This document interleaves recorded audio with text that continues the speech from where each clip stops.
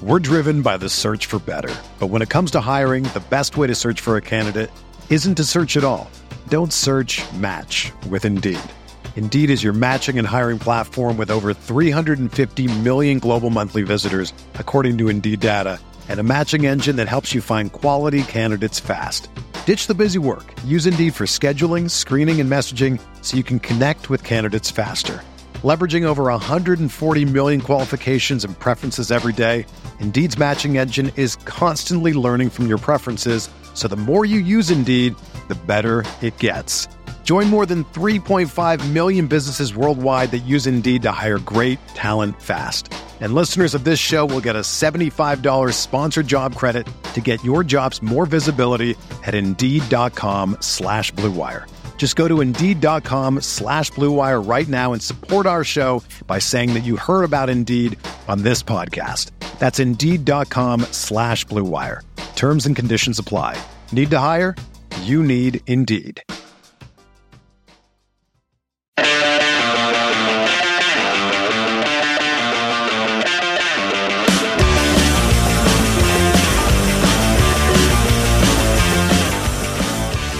Welcome back, everybody, to episode 40 of No Other Pod. Can't believe we are 40 episodes in. I'm Jimmy. Oh, that's like a year. He's Dan. It's getting close to that. We're going to have to do something pretty exciting for our 1 year anniversary, I feel like. What do you say, Dan? Yeah, probably so. It's coming up, isn't it? It's coming. We got just a couple more months. And then, we started last year, right after Sporting KC won the U.S. Open Cup. I think it was our very first episode the next week. That's right. I feel like we've grown a lot in that year's time. Oh, we've grown a lot, dude. I've learned some things about myself and about you, and it's been good. It's been good. It has been. And hopefully we've had some good fans who have stuck with us from the very beginning. Appreciate you guys. Had a lot of good constructive comments and suggestions along the way. We've tried to take some of those into account. So please keep them coming. Uh-oh. My dog's here, by the way. Let's, I don't have, hey, settle down, bitch. That's that's Splinter. He comes around from time to time when the wife isn't around to preoccupy him. But dude, speaking of feedback, we kind of have a funny one here. All right. A new 5-star review. All right. On iTunes. It says that the subject is, if you want the fans' voice. I'm like, okay. And it says, these guys have it. Okay. That's exciting. And then it says, easily one of the top 10 Sporting KC specific podcasts. Hold the phone. Hold the phone. Are they trolling? Are they trolling right now? They might be, because I think I can think of 3 Sporting KC podcasts. So okay, I guess it's good we're in the top 10 of the 3. It made me laugh very hard. I was like, okay, hey, top 10, baby. Wait a minute. We'll take it. We'll take whatever we can get. But that was, and their name, From Enemy Territory. Love it. There you go. Yeah. We'll take so it, thank man. you. Hey, it was 5 stars, whether you were trolling or not. It was a good laugh either way. Thank you so much. So guys, if you haven't done that for us, go give us a rating and review on the podcast app. All right. It takes like 10 seconds. So we do appreciate it. We're climbing. We're at 55 ratings. We'd like to make our way to 100 here, in the next few months. So let's make it happen. Let's do it. Yeah. And, as we mentioned last couple of weeks, we're just going to mention it briefly again. Pretty cool discount code for our listeners on the Volley Apparel. Dan, you want to give them the website and then just give them a couple sentences on why they should buy something using our discount code? Oh, you're limiting my word count to a couple sentences. That's all right. I mean, I'm not going to cut you off, but... Guys, on the volleyapparel.com have been gracious enough to give us a 15% off coupon discount code to their stuff. And they got a lot of good stuff. I mean, we're talking regular t-shirts. We have like jersey style t-shirts. They have hoodies. Do they have hats? Do they have hats? I haven't noticed. I don't honestly remember. I was looking at all the T-shirts because there are too many of those I want to buy. A lot of cool T-shirts, man. If you guys go over there, enter no other pod at checkout in the discount code section, and you'll get 15% off. So spell it out, put the spaces in between the words, just like it's a phrase, and hit us up on Twitter at no other pod, at Dan Kuzer, at JCMac03, and at On the Volley. Let us know if you bought something and what you got, because they got some good stuff. So I am constantly trying to find money in the budget to buy something. That's the tricky part, is you got to have the money. But they do have a couple hats though. It's just one's On the Volley snapback hat, and they have another one that says TGK for the goalkeeper. So there you go. Any goalkeepers out there, go get your hat. Absolutely, man. So thanks to On the Volley, and thank you to you guys for listening to us and going to support this cool soccer clothing brand. Yes, sir. Obviously, we have a lot to talk about this week with the crazy game at Children's Mercy Park against the Houston Dynamo. We will get into that. But one of our fan suggestions was maybe just do a couple of quick hits on SPR. And SPR had a game this weekend, so I just want to spend a couple minutes on this real quick. But this game was a crazy 3-2 game as well. And I don't know if you got a chance to catch any of it, Dan, but our guy, Mr. Seth Stanovic, got in the game, getting some rehab minutes. He got on the scoreboard. Carlton Belmar got on the scoreboard. Malaysian Messi, Little Kuz, got on the scoreboard with a hell of a free kick. And then the thing that I want to ask you about most in this game is, did you see how this game ended? Because I've never quite seen anything like this. Yeah, bro, I did. And hey, Rubio got some minutes too, by the way, which was interesting because he was so tired from playing 3 minutes the night before. You know what I mean? Yeah, he did. Rubio did played, I think, a full half after he scored in the Sporting KC win.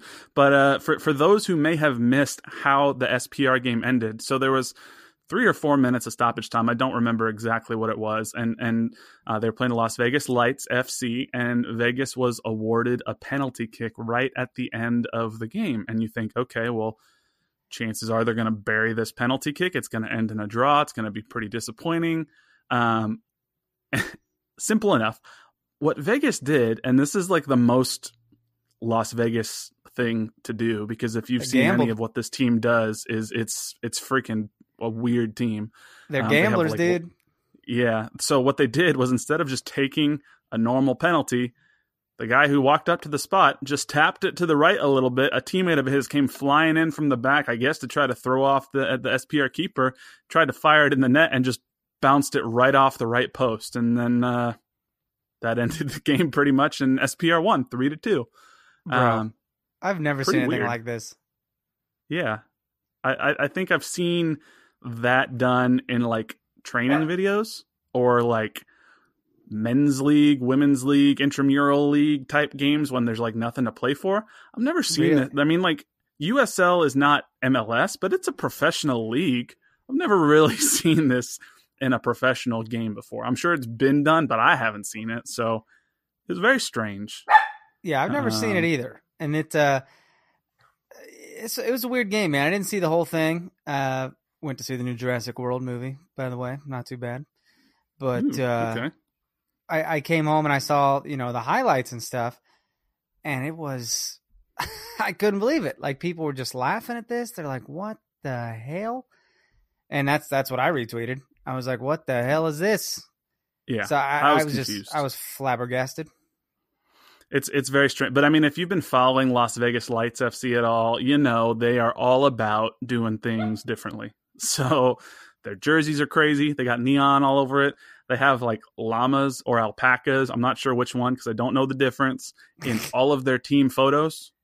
Like they give out weird. Like literal gambling chips, like casino chips, to their players for good performances, which is probably of questionable legality. But I mean, it's just like rewarding them with money, I guess. except, yeah, I don't know. They're a fascinating club, and they are embracing all things Vegas. Oh yeah, when their jerseys came out, it was goofy, and then we saw the llama/alpaca thing going on, and it's kind of fun, dude. Like if I lived out in Vegas, I'd go to those games. I'd support them. Yeah. But good for SPR getting the win. Some Sporting KC guys getting some minutes, so good for them.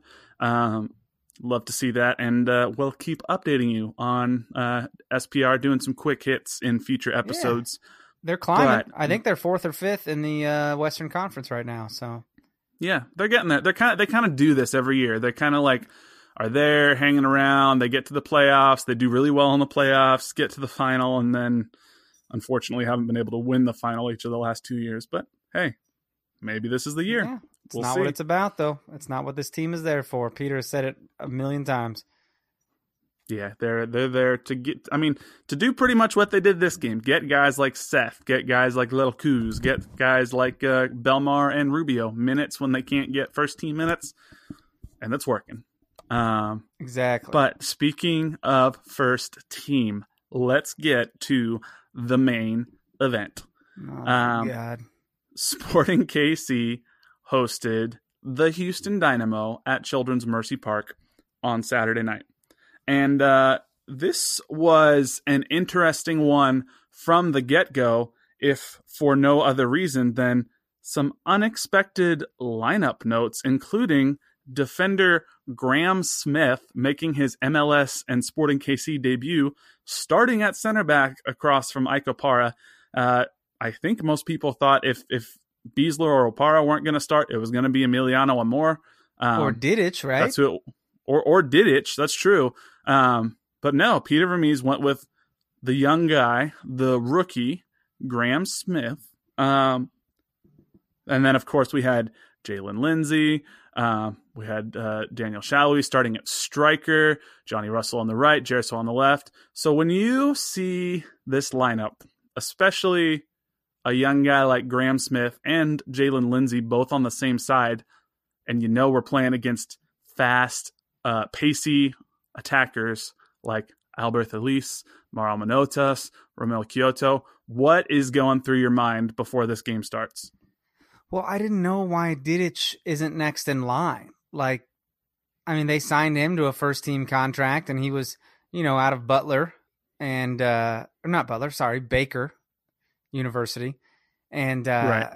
I was confused as to why the young gun jumped Amer Didic. So that was my first thought, and then my second thought didn't get a chance to come because Ike Opara let a guy go score a goal 2 minutes into the game. So I was like, oh, well, now I have more thoughts. So whatever.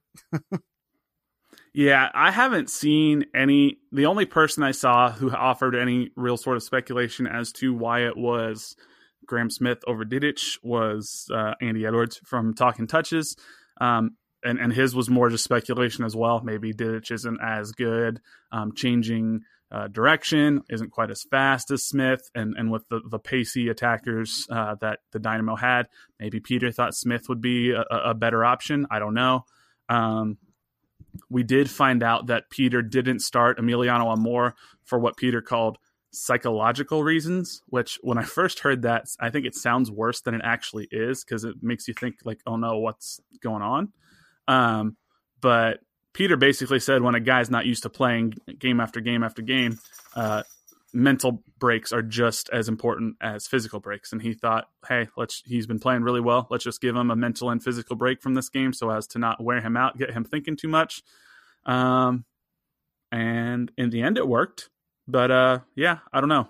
That was an interesting coach's decision is what they called it.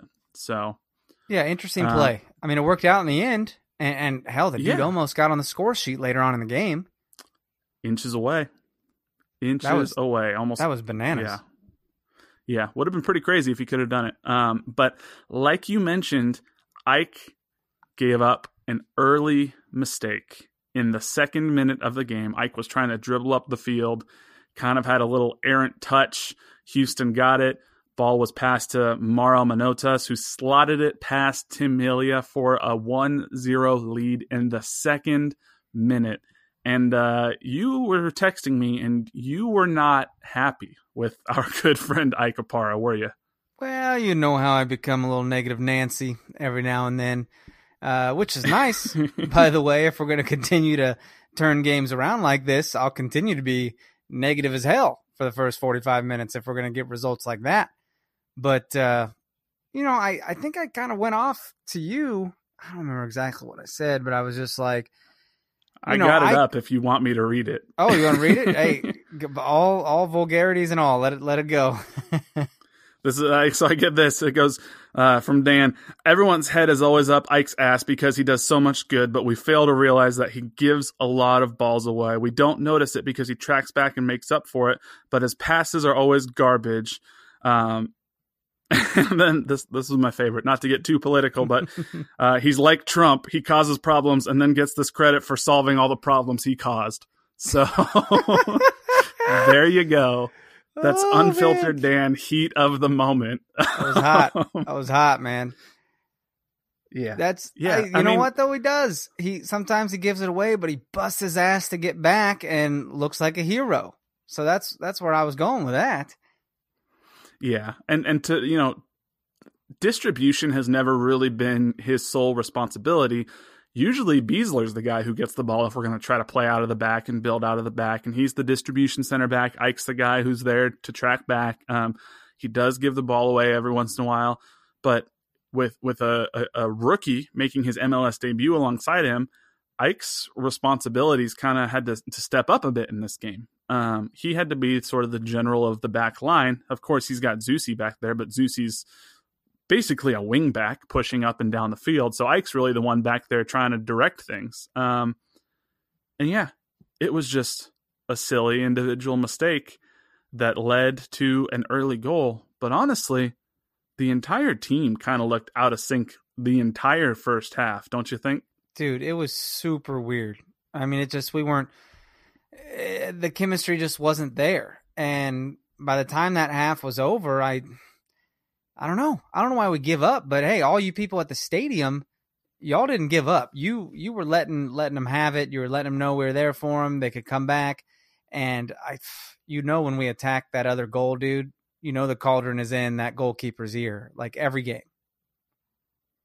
Yeah, for sure. They were getting back at Joe Willis again, just like they were Jesse Gonzalez last game. And I truly believe that when the Cauldron or the South Stand, whichever side the keeper's on, when they start kind of going at the keeper, in a way that doesn't cross the line, but can get in their head and do some banter, I truly think it makes a difference. Joe Willis this time didn't engage back like Jesse Gonzalez did, but he hears it. Like he knows that's there. Oh yeah, no doubt. I mean, I guess his mom said hi as well. I don't know. I'm sure she did. Everyone has nice mothers. Yeah, then they're all friends with the Cauldron. Who knew? Yeah, so everything looked out of sync the first half. I think it was just about the worst first half I've seen Sporting KC play. There wasn't anything going in the attack. Gerso kept getting around players and then basically just running off the end of the field with the ball. Yeah, what the heck, fast, dude? But he's so fast but can't do anything. Yeah, it was strange. I mean, he was making some people look real silly, and then he was making himself look more silly by not being able to do anything out there. Bro, how cool was that video that I sent you? Was it that up close and personal where he pretty much broke that dude's legs? Yeah. I mean, he's got a lot of technical skill on the dribble, and he's super fast. But we knew when we signed him out of Portugal, finishing wasn't his strong suit. And Peter said they wanted him to work on scoring goals, and I think he had a hat trick at one point last year and had a couple of spurts where we were like, okay, maybe he's getting there. His service still isn't quite there for me. His finishing still isn't there for me. He can run around people, but he's got to work on, serving the ball into the box in an effective way or cutting inside with it and shooting it back. He's got to do something, because you can run around people all day, but if you can't do anything with the ball once you pass them, it doesn't do a whole lot for you. So, yeah, I don't know. Absolutely. He's so fast, man, and I like having him on the squad because, I mean, he really gets down there. So the crosses that he's delivering into the box are they're solid crosses sometimes. It's just other times it's nothing to be desired. Yeah. So Sporting KC went down 1-0 early. They were fending off a continued attack from Houston until the 45th minute, right before halftime. Again, Ike Opara involved, kind of had an errant tackle, if you will. Did you see that would have been a yellow? Did you see why he did that tackle? Huh? Tell me. Well, it's because if you looked like up towards the top of the screen, like seconds before that, the tackle happened on Ilie, and I think it was like a revenge tackle. And Ike's like, "Yo, you're not going to call that? Then I'm going to come in hard as shit." Yep. I think you're 100% right, because I forgot Ilie did suffer a hard tackle right before that a lot of people thought should have been a foul, and so Ike came in kind of as the defender. You're 100% right. That was just flat out revenge. Yep. Ike hits the tackle. Would have been called for a foul, but advantage was played. Kyoto shot it up to Beasley, who then fired it across to Manotas, and then it was 2-0 Sporting KC. My question for you on this goal, so when Beasley got the ball, he was on a full-on sprint. Melia started coming forward like he was going to challenge Beasley for the ball. Beasley touched the ball first, right at the top of the box. Do you think if Melia would have continued instead of stopping, he might have been able to slide and stop Beasley from even passing it to Manotas? I don't know. What do you think? It was hard. It was at the top of the box, and I think he knew that. He was like, I'm going to get a handball, outside the box, and I'm in trouble. And so I think he just held up. I think he had to. I think it was too close. Yeah, he would have had to get it perfect, 100% right. Now I've seen keepers do it. It's not easy. They kind of slide, and then they kind of, as they're getting out of the box, push it with their chest. But that's not an easy thing to do. I think the problem was he kind of got caught in no man's land. He came up just far enough where there was no way he could track back to get back to the goal. And then once Beasley just found Manotas wide open, it was game over. Well, game over for that goal. Although you and I might have thought it was actual game over at that time. It felt that way. Yeah. Things were not going well. So at the half, it's 2-0. Sporting KC is not doing well. And one of the reporters in postgame asked Peter, what did you say at halftime? What was your message? What was going on in that first half? And Peter said, I don't think it was the young guys. I think it was just a series of individual mistakes, which sure, that first one, at least for Ike, is definitely an individual mistake. And then he said the intensity just wasn't there, which I think we all agree with. When the reporter asked him, what did you say specifically to the team to get them fired up? Peter, all he said was, I think you can figure it out. So to me, it sounds like Peter probably laid into them pretty good at halftime because he just said the intensity wasn't there. And then they came out in the second half, and it was like a totally different team right from the get-go. So when you saw that they started to sort of respond and play better in the second half, did you think that there was a realistic chance they could come back, or were you more just kind of like, I hope so, but I'm not expecting it? Dude, I really didn't think so. I mean, I was just sitting there like, it was just done. I was like, this is going to be a wasted 2 hours here. I don't know what happened. And we just can't doubt these guys. You can't ever count them out because they've proven that they're not out. They might be down, but there's no doubt in any of their minds that they can come back. And that resiliency is exactly what any successful team needs to go on and win trophies. I mean, whether it's being down, against Dallas or being tied with Dallas last year in the Open Cup, 0-0, and being down a man for the whole freaking game and then coming back to win 3-0 at the end. Like, I don't know. These last couple of years have shown something good happening, and I think it's going to be exciting to be around in the fall and see what comes of it. I agree. I think the depth certainly helps, and we'll talk about this a little bit more in a bit once we get to the end of the game. But after all the goals scored in this game, Sporting KC has 8 goals on the season from people off the bench, which is a club record for a season. And we're 16 games through the year. So I think that kind of speaks to what you're saying about you can't really count this team out. They've got quality. They've got depth we haven't had before. So even if they get down by a couple of goals like they were in this game, or like they were against Colorado earlier in the season, there were a lot of parallels to that game that some of our fans on Twitter pointed out. They can always come back. They just got to get that first goal. Once they get that first goal, kind of opens the door. And that's what happened in the 59th minute. Sporting KC had been sort of knocking on the door for the first 15 minutes. Jalen Lindsey sent in a gorgeous cross off his left foot that bounced off the head of Roger Espinoza, almost scored.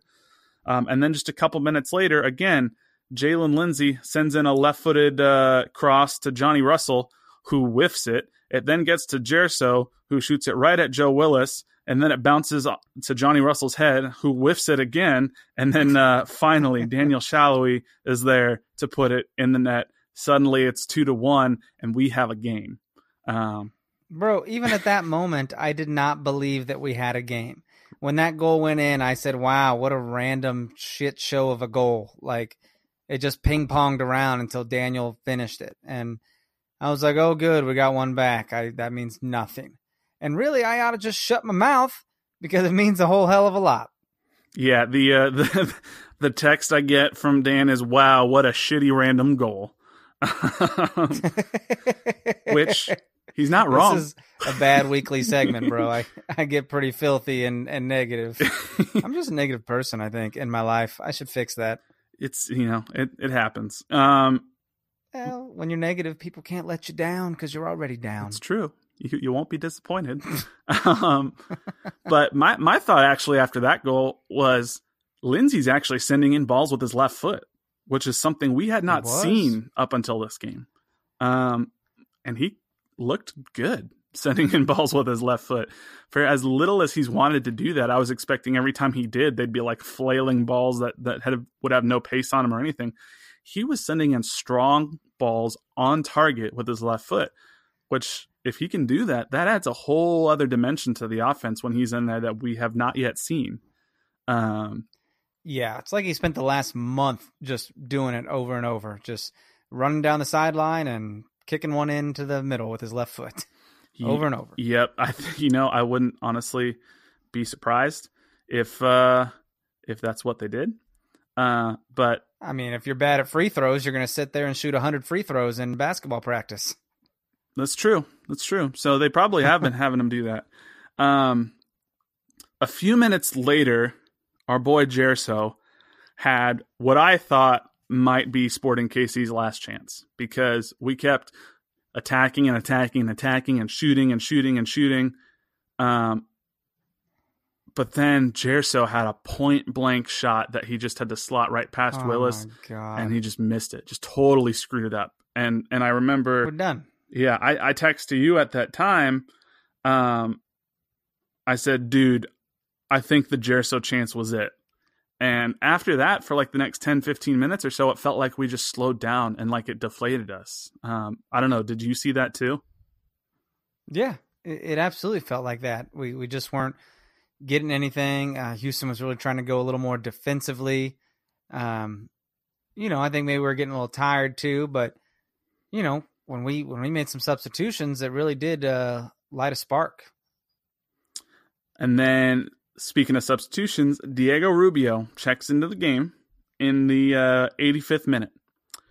Officially, 23 seconds later, Diego Rubio gets on the end of a ball that was pretty well played. It was Rubio to Johnny to, I think it was Daniel, and then back to Rubio. He fires it top right corner.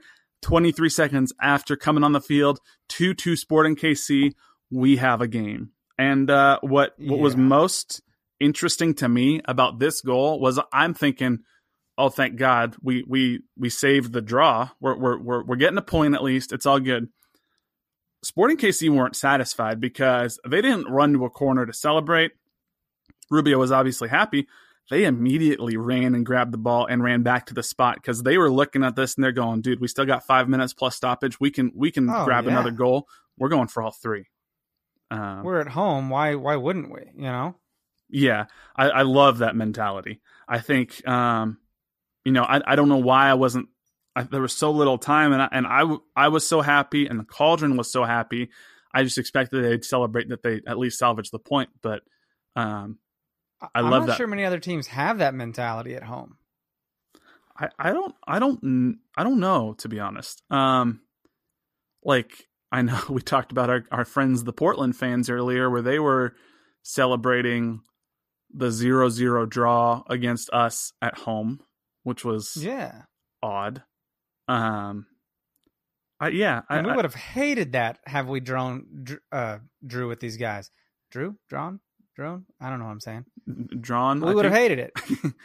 Yeah. How many times have we texted back and forth after a disappointing draw when we're like, man, I'm glad we got a point, but that really felt like a loss. It feels gross. It's not good. And the players don't look happy. Like, they expect to win every time they step on the field at Children's Mercy Park. And Peter expects them to win too. They're never happy after and so a do the draw. Fans, man.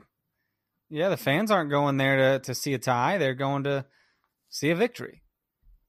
Absolutely. And thankfully, our boy Kyrie Shelton came into the game. Daniel Shallowy got the ball out on the left side, saw Kyrie making a run, fired it in. Kyrie left foot in the net, 88th minute, winner. This is after Eric Alexander got sent off for a second yellow card with the Houston Dynamo. So Sporting KC capitalizing on the one-man advantage. And this was the eighth goal off the bench that set the single-season record. So it's this was pretty hype. Crazy. We were pulling off defenders and putting on strikers. Like we were coming. We had 4 up top. Whereas Houston had already pulled off, attackers and have put on defenders. But we just cut them apart. I mean, that the Diego goal was amazing. I mean, guys, I don't know if you saw, but it's up for goal of the week. I think voting ends on Thursday. So if you're listening to this on Wednesday, you ought to go get Diego that goal of the week because it was pretty sick. We got to beat Atlanta fans. Kyrie's was just and there was no Atlanta goal of the week, so they can suck it. Oh, good. But yeah, that's why. Because when I looked, I was like, "Oh, Diego's winning goal of the week voting. Must not be any Atlanta nominees." They wasted all their votes on the All-Star starting 11. Well, we'll get to that. But Kyrie's finish was just clinical, dude. Like he was just in the right place at the right time. He snuck in and just got a foot on it. And that's all you have to do as an attacker, as a finisher. That's all you have to do. You let the cross come in and you put it away. Yeah, it was pretty gorgeous. And now people have criticized Kyrie for his lack of scoring. This was only his second goal on the year for Sporting KC. His first goal at Children's Mercy Park. But look, Kyrie creates, I don't know if people want to hear this or not, but Kyrie creates space for other players. He creates space for other forwards. I truly don't think Shallowy or Johnny Russell or anyone else who's on the field at the same time as Shallowy will have the success that they're having without a big, tall, physical striker like Kyrie who can just muscle space in the box and create room for people like Johnny or Daniel to make runs that they're making. And that's something that Sporting KC hasn't had in a striker in a long time. Because as physical as Dom tried to be, he was tiny. Kyrie is a big old 6'3" dude, and he was able to muscle past the defender, create his own space in this case, and fire it into the net. He said after the game it was the best goal of his career so far. He had a giant smile on his face and said that he had too many emotions to put into words because he looked up at the Cauldron after that goal, saw the fans going nuts, and just thought that this is the most amazing environment he's ever played in. So, pretty cool. Fantastic. Pretty cool words to hear. So after that, Sporting KC win 3-2, take sole possession of first place in the West because earlier in the day, FC Dallas lost to a 10-man Red Bulls side. They lost like 4-0. I think we broke FC Dallas after we beat them last week. And that's kind of what we did last year to them after we beat them. They went on their horrible run. So maybe they'll do it again. I don't know. But with the Dallas loss and the Sporting win, Sporting KC now are leading on points and points per game in the West. Take sole possession of first place, 2 points behind Atlanta in the Supporters Shield standings, but Atlanta do have one more game played than Sporting KC. So there's that. Dude, the players know what's at stake here, man. They know they want to go for Supporters Shield. They're not just going for home playoff seeding now. They're like, let's get that and let's go get that Supporters Shield because that's exciting. It's been they don't put enough emphasis on Supporters Shield, but it's still a trophy. Yeah, I'm one. That's a good point, and I guess I want to get your thoughts on that. Is how much do you value the Supporters Shield? Because in other leagues around the world, winning the league in the regular season is that is the trophy. That is the championship. There is no playoffs in EPL. There is no playoffs in Bundesliga. You win the regular season. Yeah, that's how you win. And MLS playoffs are so random. Do you think that as fans or even as a league, we need to put more emphasis on the Supporters Shield and not just MLS Cup?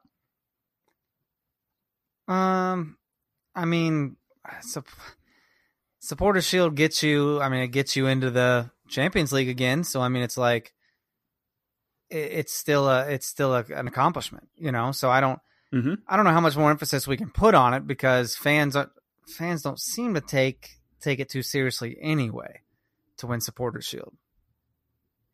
Yeah. But it just shows you were very consistent all across the season. It shows that you made it happen. That Toronto team last year, if we were compared to that Toronto team, that's huge. Like they were very respected and very dominating. Yeah, no, you're right. I would be thrilled if we won the Supporters Shield. One, because it means we would have been the best team in MLS throughout the regular season. And two, you're right, it'd lock us up another Champions League spot. It would, although I think we're in the next version of the Champions League no matter what, because this is that weird year where they're like combining last year and this year before they do the whole new format of the Champions League. But it also means we'd win the West. And it means we'd beat Atlanta on points, which I'm always good for. So, exactly. It would be pretty cool. But through 16 games, Sporting KC, they've won 9 games, only lost 2. They've drawn 5.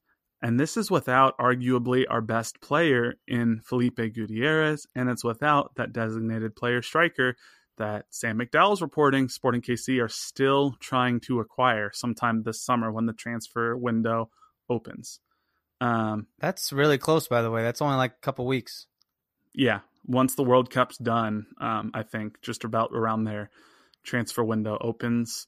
There's a couple of players that we already know, big time players coming into MLS. Andre Horta is going to LAFC. At the time of this recording, it hasn't yet been officially announced, but more than likely Wayne Rooney's coming to DC United.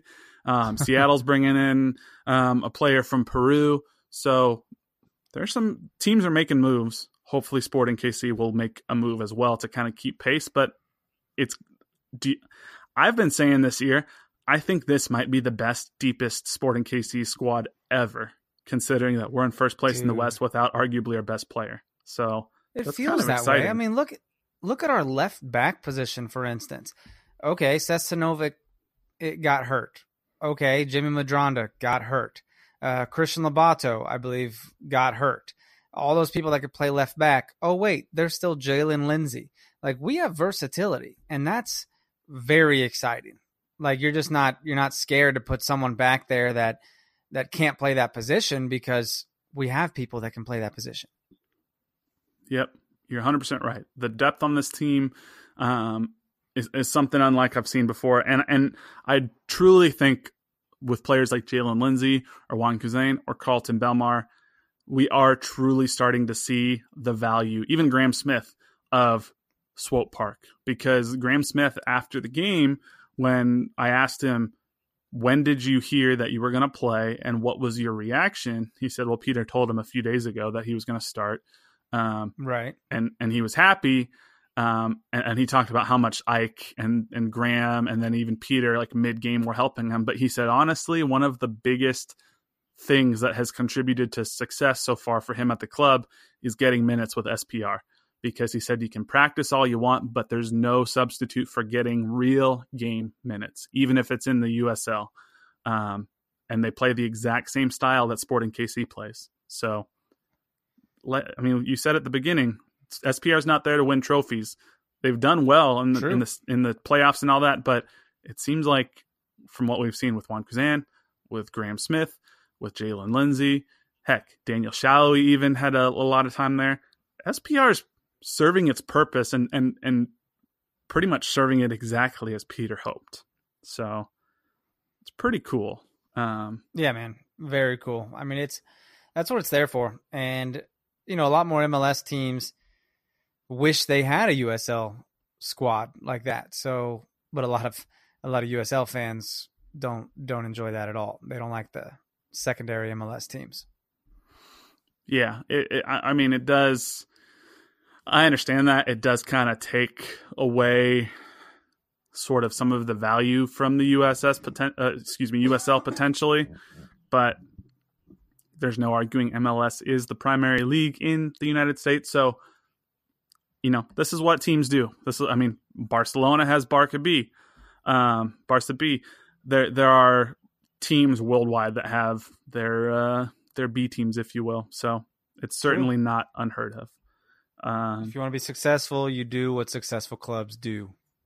Yep. Heck, NYCFC and New York Red Bulls in their own right are kind of B teams to Red Bull Leipzig or Manchester City. So it's kind of how it works. But we asked our fans on Twitter to sort of tell us what their thoughts were after that game. Will Bernhide, hopefully I'm pronouncing his name right, said he's still having a hard time breathing, which can understand that. He sent a pretty Rightfully cool so. video of the fans after that third goal. So that was cool to see. Wasabi said, what were your thoughts on Graham Smith? Personally, I felt like he kept hanging back, keeping Houston onside while the rest of the back line was pressing up. Did you see that, or was it just me? Did you notice that at all? I don't know that I necessarily recalled that specifically. Maybe he didn't mean to be, but I think he was kind of playing the Beasler role while Ike could kind of go play that little. Ike tries to be a shadow striker up there, dude. I mean, he'll try to take the ball up and, dribble past people. And I'm like, are you kidding me, bro? You are a center back. All right. Simmer down. But it seemed like Graham was laying back, but it's real damn confusing. All right. I can't have two Grahams on the field. All right. I can't, that bothers me. Say that again. I can't have two Grahams on the field. Oh yeah. With Graham Smith and Graham Zusi. That's it's too much. It's too much. Yeah, Graham. No, I get confused too. Every time I say Graham, I'm like, wait a second, which Graham am I talking about? Oh, yep. Nope. Graham Smith, not Graham Zusi. Yep. So it gets a little confusing. I didn't think he necessarily, he was learning and adapting in the middle of the game. Like you said, that, Peter was yelling things at him middle of the game. Ike was yelling things at him middle of the game. So there were probably a couple times where he wasn't quite lined up with the rest of the back line, but I didn't notice it enough to say, hey, he's causing us to keep Houston attackers onside. Right. It didn't seem like it harmed us or anything. No. And then Bob and Weave sent us a few tweets here, so I'll just read those real quick. I know some people aren't so sure about the young ones playing, but I don't think that was the issue on Saturday throughout the first 65 minutes. Do you think the lack of energy, purpose, or do you think there was the lack of energy was them just getting used to each other? And then he mentions that he thought Jalen did a good job in a position that was injury hampered, and that we seemed out of sync for most of the first half, missed a lot of passes. And that's when he mentions, the game was almost an exact replica of the game in Colorado, except this time we actually got the game winner. So yeah, I mean, Peter kind of answered that where he thought it was just a series of individual mistakes and just a lack of intensity. I didn't see anything that was specifically like the fault of the young players throughout the first half, especially. I mean, Ike was the one who gave up the goal. Did you see anything different there? No, I didn't see anything bad with the young guys at all. I mean, I was kind of wondering where Juan Cousin was. Then found out, he was down with Swope. But what was the actual what was the comment saying that it seemed like young people were making mistakes? He was just saying that he thought some people were saying that the young guys were making mistakes, but wanted to know if we thought that was it or if it was just a general lack of intensity, basically.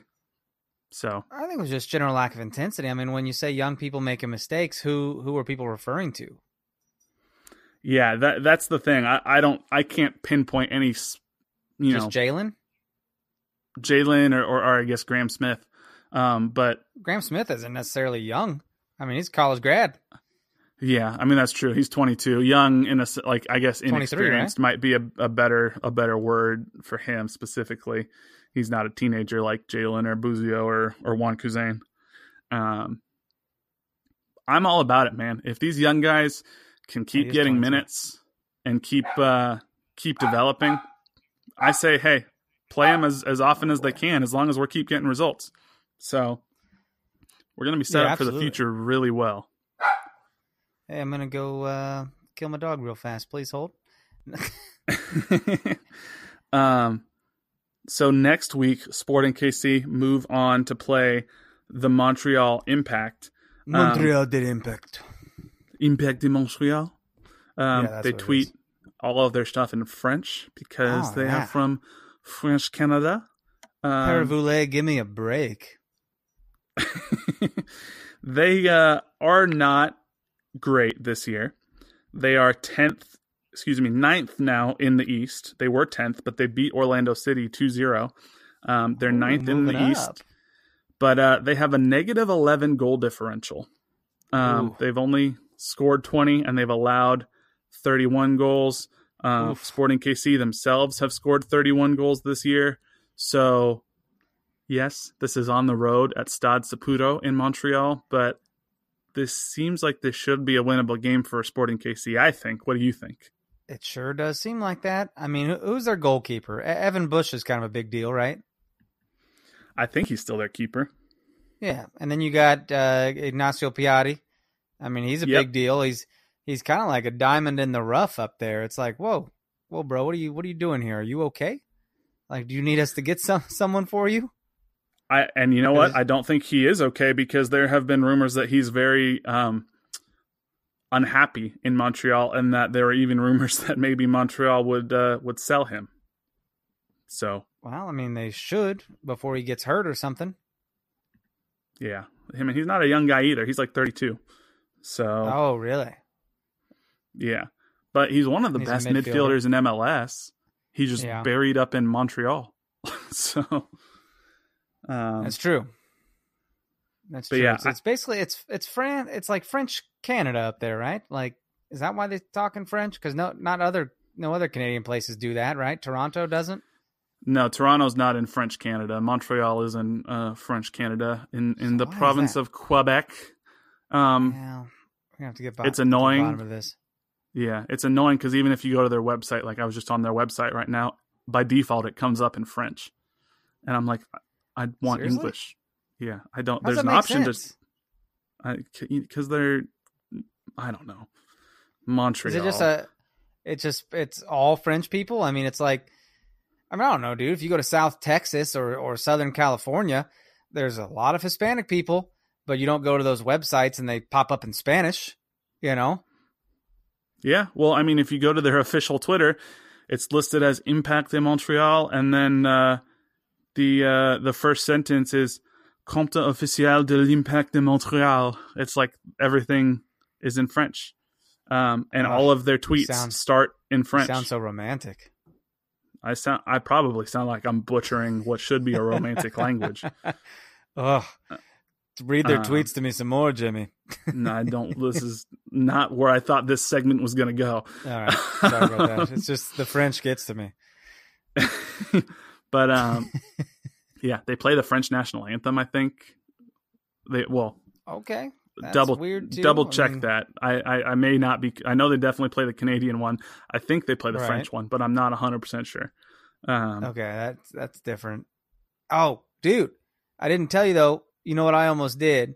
I went to the Houston Dynamo website because once upon a time they were asking for jersey sponsors because they don't have a jersey sponsor for their kit. Oh, yeah. Bro, and I was going to submit, I got a whole thing planned, you guys. It was going to be marvelous. And they must have pulled it from the website because I was going to put in a bid for No Other Pod to be their jersey sponsor. and I was going to bid like, $4. It's going to be more than what they're getting now. So. Yeah, I'd be like, come on, you got nothing. What are you doing? And I was so sad. I was like, man, it's not going to be as fun to like tell that I was going to do it. Everyone wants to hear that you did do it. So I'm sorry I let you guys down, but just know that I was going to. It sounded funny. So yeah, back up to the Frenchies. So do you have a prediction of sorts for this game? Well, it's a road game. So I think you got to I'm thinking 2-0, right? They're not scoring a lot of goals and conceding goals, so don't you got to think 2-0? I could see it being like 2-1, where we go up 2-0 and then give up like a crap goal from like lack of concentration or something toward the end of the game in like the 85th minute, as we're known to do at times. But I agree with you. I think we'll win. And I think, yeah, if we win and Atlanta does not, and they're playing at home against Orlando City, but if we have the chance to take the lead in the Supporters Shield if Orlando can get a result against Atlanta. So we'll see. Do a couple of quick hits around the league from last week. Philadelphia smacked the Whitecaps 4-0. Red Bulls beat FC Dallas, even though the Red Bulls were down a man 3-0. Orlando insane. City lost, like we mentioned. Orlando City, since they've fired their coach, are just in disarray. I don't really know where they go from here. There were rumors that they were interviewing Caleb Porter, formerly of the Timbers. I heard that too. So we'll see. And then LAFC beat the Crew 2-0, even though they didn't have Carlos Vela. And Atlanta tied Portland 1-1. Those are kind of the biggest games. It looks like this week coming up is a little bit of a rivalry week because you got the Sounders are hosting the Timbers. Atlanta's hosting Orlando. San Jose's hosting LA Galaxy. So I don't know. This could be a fun week. Are there any games that stick out to you specifically? Kind of feels like that, doesn't it? God, Vancouver and Colorado stand out because they're both a couple of inconsistent teams. Not necessarily fun to watch, but hell, I didn't think Colorado would put 3 goals on Minnesota either. But I don't know. That'd be cool. But also Chicago, New York in Chicago. That could be a fun one. Yep, for sure. Seattle, Portland doesn't quite have the luster it once did because Seattle's so garbage right now. And Atlanta's going to spank Orlando. I mean, that's just what's going to happen. They're going to get 3 points at home against Orlando. Yeah. Maybe Philly. Dude, Philly's got some stuff going on. They might be able to put some goals up on LA. I don't know. Yeah, it'll be in LA, so it could be kind of hard on the road. But Philly, they got firepower if things are clicking. Yeah. We Toronto, have a Tuesday game next week too. Well, yeah, for July 4th, there's Tuesday and Wednesday games. Yeah, we got some holiday MLS. The only other game I was going to say is Toronto FC versus Red Bulls on Sunday. Toronto, this might be like a must-win for Toronto if they want to turn things around because it's getting a little too late for them to actually play catch-up if they want to push for a playoff spot. They are in 10th in the East, 6 points below the Union, almost halfway through the season. They average like a point a game. Yeah, it's bad. and they're not even missing really anybody for the World Cup, really. So, nah, man. They still got Jovinko out there. They still got Michael Bradley. I mean, do they really miss Josie Altidore that bad? Maybe. I don't know. There are rumors that Giovinco might be leaving for Tigres in Liga MX too. So we'll see. Gonna be kind of interesting to watch. But then you're right. Holiday soccer. Houston Dynamo play against LAFC on Tuesday. And then we got all sorts of games on the 4th of July. We'll preview the 4th of July ones next week, won't we? Yeah, we'll have just in time. We'll be able to preview RSL versus Sporting KC on the 4th of July. True. So before we let our good listeners go, we've both been watching a lot of World Cup. Oh, okay. Thought you were talking the All-Star game first. Oh, All-Star. That's right. We did mention we were going to go touch on the All-Star game. Yeah, man. Congrats, Graham Zusi. We did get Graham Zusi. Congrats to Graham Zusi. That's awesome. Good job, everybody. The Fan 11 as a defender. There is 6 Atlanta United players in the Fan 11, which is really annoying. Gross. But freaking barf. One of them is Darlington Nagbe, and Atlanta just announced that Darlington Nagbe will be out 2 to 3 months with injury. So, Did they say 2 to 3 months? Yeah. Darlington Nagbe will not be playing Juventus in the All-Star game. Well, I guess that means Roger Espinosa's in. No. Should be, man. That's also look kind of at this now. Yeah. Last year, the Chicago coach got to pick the next 11, and he picked a lot of his Chicago guys. All right, rightfully so. And I'm like, okay, would Tata really pick more Atlanta guys to go with all these Atlanta guys? I hope not. Last year, I really think that they would have picked Tim Melia, but wasn't Stephen Fry the commissioner's pick for the second goalie? Yep, and I think it was because he was the only Sounder. Correct. There was no Sounders, and they wanted to represent the Sounders on there. So I'm like, crap, dude, if that happens this year because there's already an SKC guy on there, would they really do that again? Would they bring in Stephen Fry again? I hope Joe not. Bindick or someone that's been decent. I hope not, because Tim once again deserves it. If for no other reason, just the amount of penalty kicks he's blocked this year. Right. Or they'd probably bring in Luis Robles or Nick Raimondo. I can see that happening, and it's crap. I mean, I want to see Tim get a half of an all-star game, and that's a paycheck too for these guys. You know what I mean? They play in this game, they get a paycheck. Yeah, for sure. And it'd be pretty cool for a guy like Tim Melia to just continue his story of going from pool goalkeeper to like saving some shots from Juventus. All-star. Like, yeah, it'd be pretty cool. I don't know. We'll see. Hopefully a few more Sporting KC players get in there because they certainly deserve it. Johnny Russell deserves it. Hell, Daniel Shallowy deserves it. Did you see that? Like, even Andrew Wiebe, your boy, did a whole segment on Daniel Shallowy and how he's about to become a household name. So this is exactly. Yeah. Sporting KC players deserve it. Hopefully they'll get their shot.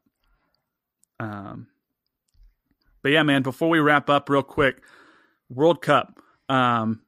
World Cup time. Are your teams still in it? Have you had any of your teams eliminated? 2 of my teams have been officially eliminated. A little bit of controversy surrounding some of them. Iceland's out. Iceland was my number 1 team. They couldn't do it against Croatia. Croatia's looked really good. Croatia wins the group with a full 9 points. Nigeria was another team I was pulling for just because I think they're fun to watch. I loved their jerseys. That was the one that had a little bit of controversy because they were playing Argentina. There probably should have been another handball that would have given them a PK to tie it late in the game. They even went to VAR but decided it wasn't a handball, even though it clearly was. Yeah. But alas, Messi and Argentina made it through. But Croatia's the 3rd team because I am part Croatian that I'll be rooting for. I have a Croatian jersey coming in the mail from like 2012 because it's freaking awesome. So that's awesome. Yeah. And I know you are a Germany fan. Your team had a little bit of excitement this week, huh? That was bananas, dude. Like I was like, crap. This is not ideal. How's he gonna hit this free kick from this angle? And sure enough, he catches the goalkeeper off guard and hits that free kick. It was man. Unreal. Unfortunately, I was stuck in a meeting. I couldn't watch it live, but I went back. I get a text from you. All it says is bro, and you've got your Germany kit on. And I was like, oh man, something happened. Yeah, dude. It was I think right afterwards we went to see The Incredibles, and so I was in the movie theater bathroom and I snapped you from the bathroom like a teenage girl. There you go. But no, my 8 teams are still in it so far, so I'm doing pretty well. Denmark went through, and I would love to see Germany and Sweden go through. I'm sorry, Mexico fans. I'm sorry, but I don't want to see Mexico go through. It is what it is. I think that's fair. Wells Fargo's not paying you, so you don't have to root for them. Exactly. Don't at me. Yeah, my youngest brother, Eddie, was in a German pub in LA when it happened. And so he just sent me a video of all of these Germany fans just like going crazy and hugging each other. I love it. Pretty cool. I hate that I got to watch their like deciding game today, actually, Wednesday. They play at the same time that Mexico plays Sweden. So it's like, I wish I wasn't at work for this game. You know what I mean? Yeah, I totally get it. As things stand right now, we know Uruguay and Russia are going through. We know Spain and Portugal are going through. We know France and Denmark are going through. And we know Croatia and Argentina are going through. Oh, so France we still have... too. France is another squad that I like. That's good. Yeah. We still have 4 more groups at the time of this recording to be decided. Obviously, Mexico, Group F, everybody's... Well, yeah, I think technically everybody's still alive. Even Korea, even though they have 0 points. Yep. So... any of the teams could go through, and any of them can be eliminated. So that'll be some fun games to watch. No, Korea can't go through. They, I think, can from crazy tiebreaker situations. But they have 0 points. I mean, there won't be a tiebreaker. No one else has 3 points. Everyone has at least 4. Well, because I think they play either, I don't remember who, but I think they play Sweden or Germany. So they play Germany. Yeah, so if South Korea beats Germany, then South Korea has 3 points and Germany has 3 points. And if Mexico beats Sweden, then Germany, Sweden, and South Korea all have 3 points. No, you're right. For some reason, I thought Germany had 4. See, I'm trying to forget that they didn't lose to Mexico. Yeah. So you're right. Then it starts going to goal differential. Group. That's right. So Germany really needs to just spank Korea like 3-0. You know what I mean? Yeah, and then they're through. It's winning in for Germany. So absolutely. Well, yeah, maybe. I don't know what. Well, that's not Sweden entirely wins, true. And it's goal differential. Yeah. The Group F. It's going to be exciting either way, guys. 9 a.m. If you're listening to this, you better tune in. It's going to get nuts. I guess we do know England and Belgium are both going to be through too, because both Tunisia and Panama can't go through. England, of course, beat Panama 6-1. And then everybody. It's all a matter of seeding now for them. Yeah, everyone in England now thinks that they're going to win the World Cup. Hey, that'd be cool. I love a lot of those guys on that squad. They look they're fun to watch, man. Jesse Lingard, whew, he had a hell of a kick last week. Yeah, you're your Manchester United boy. Yeah, he's a fun one to watch. About that club, man. A great young player that's come up. He's been a lot of fun. Got to tell you, his dancing's pretty fun. After he scores, he did the little shoot dance this time. He's done the Melly Rock before. Dude, so. He did the Black Panther salute one time. He's a fun player to watch. Yeah, he's amazing. And then, of course, Japan, Senegal, and Colombia. All of those, any of them can go through. So Woo. It'll be fun. It will be fun. Did you see the funny tweet going around of so Senegal has their like dance they were doing during training, and then someone put the video of that to the DuckTales theme music. Oh my God. It fits perfectly, and it's the best thing I've ever seen. Ooh. Right. That's I'm going to awesome. send this to you right after this recording. Perfect. And it's going to be amazing. So Can't wait. Good times, man. Oh, cool. We got a hell of a week ahead of us. World Cup is deciding its round of 16.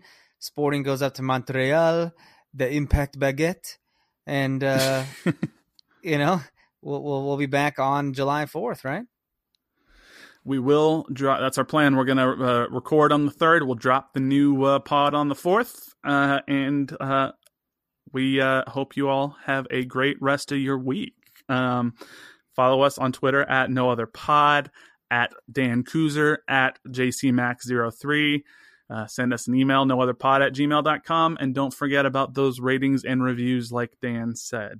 So, yeah. And on the Volley Apparel, No Other Pod discount code. That's right. So, until next week, I'm Jimmy. He's Dan. We'll talk to y'all later. See ya. Hold on to your butts. He's coming for you. Nowhere to run.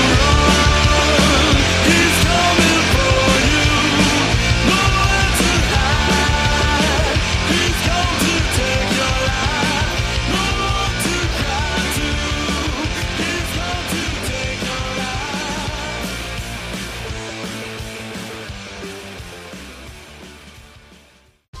Whether you're a world-class athlete or a podcaster like me, we all understand the importance of mental and physical well-being and proper recovery for top-notch performance. That's why I'm excited that Unified Healing is sponsoring this podcast. Unified Healing is a new and super innovative global network of wellness centers powered by Energy Enhancement System, or EE System. If you haven't heard of the EE System, you'll want to listen up. This technology promotes wellness, deep relaxation, purification, and rejuvenation. At hundreds of locations across the globe, access to a center is easy and affordable. Interested in experiencing the EE System technology for yourself? Go to unifiedhealing.com/bluewire to learn more and find a center near you. That's unifydhealing.com/bluewire. No material or testimonials on the Unified Healing website are intended to be viewed as medical advice or a substitute for professional medical advice, diagnosis, or treatment. Always seek the advice of your physician or other qualified healthcare provider with any questions you may have regarding a medical condition or treatment and before undertaking a new healthcare regimen, including EE System.